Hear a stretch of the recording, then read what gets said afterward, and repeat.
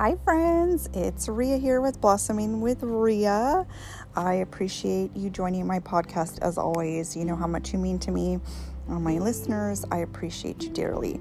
Today I'm going to talk about a couple of stories that are just kind of miracle stories, positive stories to kind of give back. So I hope you enjoy it. The first one that I want to talk about is about a girl who was out shopping with her friend. This was about 6 years ago. And all of a sudden, she got a little dizzy and she was losing her balance a little bit. And she just walked it off. And they started laughing, thinking, oh, it's nothing, just tired, whatever. Then that night, she ended up with severe back pain. So the next morning, she woke up and she had slurred speech and she was unstable. She, at that point, went to the hospital. After that, she started having double vision. And can you imagine how scary it is, all these symptoms coming up all at once and not knowing what's going on? They did a ton of tests over the next few days. They were trying to rule out everything. They were even trying to rule out cancer. But all the tests kept showing normal, but her symptoms kept getting worse. Finally, they realized that she had a rare case of what is called Miller-Fisher syndrome. And that is an infection that attacks your nervous system, and sometimes the symptoms stay permanent. She was put on an IV, and within a few days, she started improving. Luckily for her, everything went back to normal except for her vision. So she just needed to get corrected lenses for her vision, but for the most part, she healed almost all the rest of the way. And at that point is when she stated that she found her true faith in the Lord. So we didn't discuss it, but I'm assuming at that point she was praying probably a lot. Her family, I'm sure, and friends were praying for her at that time. I didn't know her back then, but I'm assuming, and that's where her true faith came in. So such a beautiful story. It's truly a miracle, especially if the symptoms remain permanent. And so, I'm happy for her. The second story I want to talk to you about is about a beautiful woman that I know, and she is a dear friend of mine. I've known her for a very long time. So she was very young. She had been intimate with somebody, and she ended up pregnant, and her father said, well, now you're going to marry him because basically you made your bed and you're going to marry him. He wasn't into drinking. He wasn't into drugs, but he had a sex addiction, and she gets married to him. She catches him with others, including her own friends, unfortunately. She finally packed his bags and sent him on his way. So here she is, 23 years old, alone with a small daughter, and thinking that, I need to meet somebody, have a good father figure for my daughter, just being single and stuff. She decides to go ahead and date again, and she met a very nice guy, and they started dating, and they decided to get married. The day before her wedding, she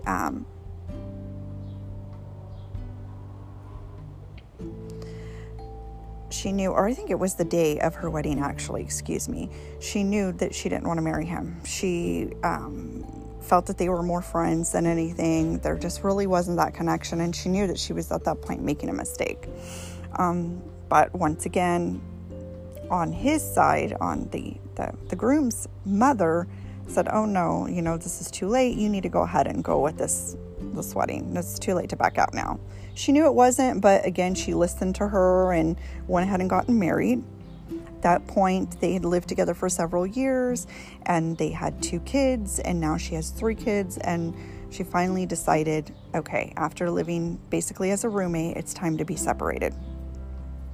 She went ahead and separated from him, and then in turn, that turned into a divorce. They got along as friends, and they did decide to co-parent, and they did the best that they could. But those feelings weren't there anymore. She had a best friend who was a male, And they actually spent a lot of time together, and then he had moved away. He took a job and he moved away, and she was sad because he was gone. She wasn't really sure why she was completely sad. After he had moved away, her father got cancer, and he had gotten worse, and he passed away, and she felt very lost and sad, and was missing her best friend. He then let her know that he was going to be moving even further away, and her heart broke again. And she couldn't figure out why she was so sad every time that he was moving further and further away. She wanted to be with him all the time. At one point she woke up and was like, I don't want to just see him once in a while. I want to be with him all the time, every day. And they would see each other here and there. And one day they were riding in the car together, and he just asked her to marry him. And she said that she remembers getting this weird feeling in her stomach of excitement, and she knew the answer would be yes, but she tells him, actually, can you give me a week to think about it? I'll let you know in a week. She didn't know why. She told him that she wanted to wait a week, but in her heart, she knew, like I said, that it would be an answer, a prayer and what she wanted. But she had had 3 kids, and she had been divorced twice, and she had that feeling of failure. And I think we all feel that, you feel like you fail at something twice, and why would I do it again? It's a scary feeling. Am I going to fail again the 3rd time? Is this actually going to work out? Am I going to put my kids through this? So I can only imagine what she was thinking at that point. All her life she had prayed that she would have a husband that would lead her family, a good Christian man that would lead her family towards Christ. And that's all she wanted. She wanted a man that she could sing with. They both sing beautifully, by the way, and so does her daughter, to do ministry with. And she wanted somebody with a Texas accent. He's from Texas, which I think is so cute. She really set the bar high, she says. And she says yes, finally. They get married. They've been married for over 25 years. And she just feels like it was the best decision she ever made. But she also feels like God completely blessed her. She was so grateful that God had blessed their union. And not only that, but the fact that she was married twice and it had failed in her eyes, that she still got the prayer answered in her favor. Sometimes, like I said, maybe we don't feel worthy of it, but God knew better, and God knew her heart and blessed her. And she still extremely happy. They're happy. The kids feel like it was the best decision she ever made. He's a wonderful man. I know this man, and I am blessed to know him and have him in my life as well. And she had said that there's always a new beginning. There's always something to smile about, that they're going to always be a happily ever after. Even if you've been divorced 2 times and you're on your 3rd marriage, there can be a happy ever after. And I just think that's special, that who cares? Things happen, mistakes happen. Sometimes we listen to people and we don't trust our gut, or we don't go with what our heart feels because we're trying to please others. We make mistakes. Everybody makes mistakes, but God has grace and mercy, and it's shown in this story. And these 2 people were meant for each other, and I tell them personally that they are honestly marriage goals. They really are. They love each other. They have each other's backs, and most importantly, they give their lives to Christ. So it's beautiful. So the other story that I wanted to share with you is about my family. If you don't know me, my father-in-law passed away last year, and it broke our hearts extremely. We were very close to him. He's a good man. He was good to me. He was a good role model, and just such a good husband. I mean, a good dad to my husband. And he's missed very, very much. Well, when we had Christmas, after he passed away, and let me just say that we were kind of dreading Christmas. My husband and I don't like Christmas anyways. Yeah, I know. We're the Grinches. I'm sorry. We don't like Christmas. The reason why is because I personally don't like the fact with Christmas that it's such a stressful time. You go to the store, you have people arguing over stuff, you have the stores are packed, you can't walk around without bumping into each other, you have parents who can't afford to buy their kids gifts that all the other kids can get, and you have to explain to your child why they are not getting, this present from Santa, but the other kids are, So I just don't care for Christmas. Now, Christmas is supposed to be, a day of celebration, the day Christ was born to save our sins, and people don't see it that way. It just becomes a cluster of anger and hate and greed, and I just don't like the stress of Christmas. And my husband feels the same way, but for him, his grandfather passed away on Christmas Eve, and then his uncle's birthday was Christmas Day, and he passed on too. And my husband's dad, my father-in-law, he also didn't care for Christmas because of those reasons. And this last Christmas Eve, we go to bed.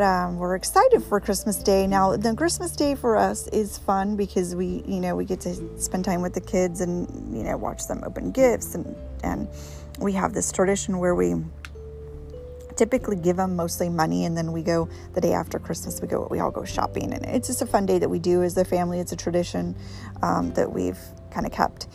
And so that part of it, when it's all said and done and Christmas Day is coming, that part of it is fun because it's like all the stress is out of the way, So Christmas Eve, my husband, after his dad passed away, of course, it's been very hard for him.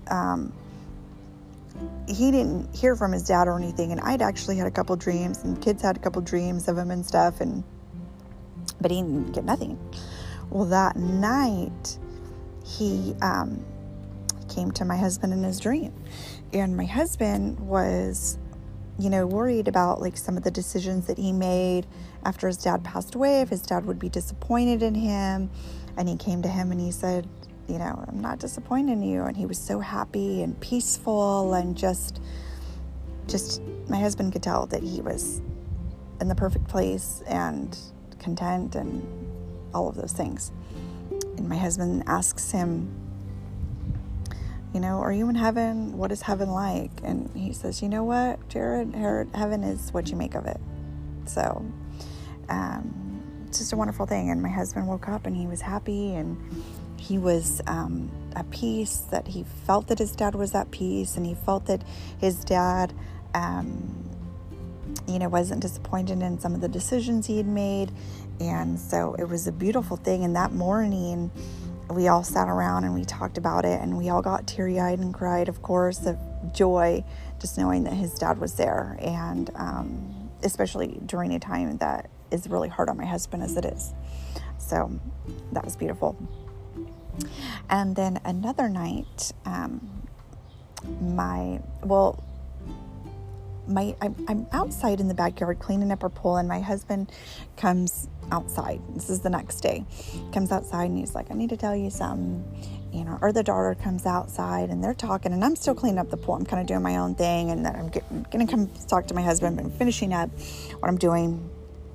And she starts talking to my husband. I can't really hear them because I'm from a distance. And he's like, oh my goodness. So I come back over, and the night before, that night that I was talking about, my father-in-law came to my daughter in a dream. So she had been stressed out. She was trying to do this thing online for work, and it was stressing her out. It wasn't cooperating.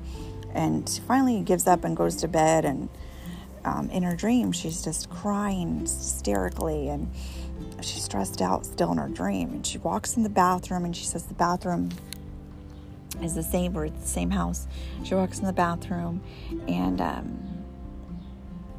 she begs our grandpa to come see her. She's like, Grandpa, please show me you. Please, I miss you so much. I love you so much. Please, just come to me.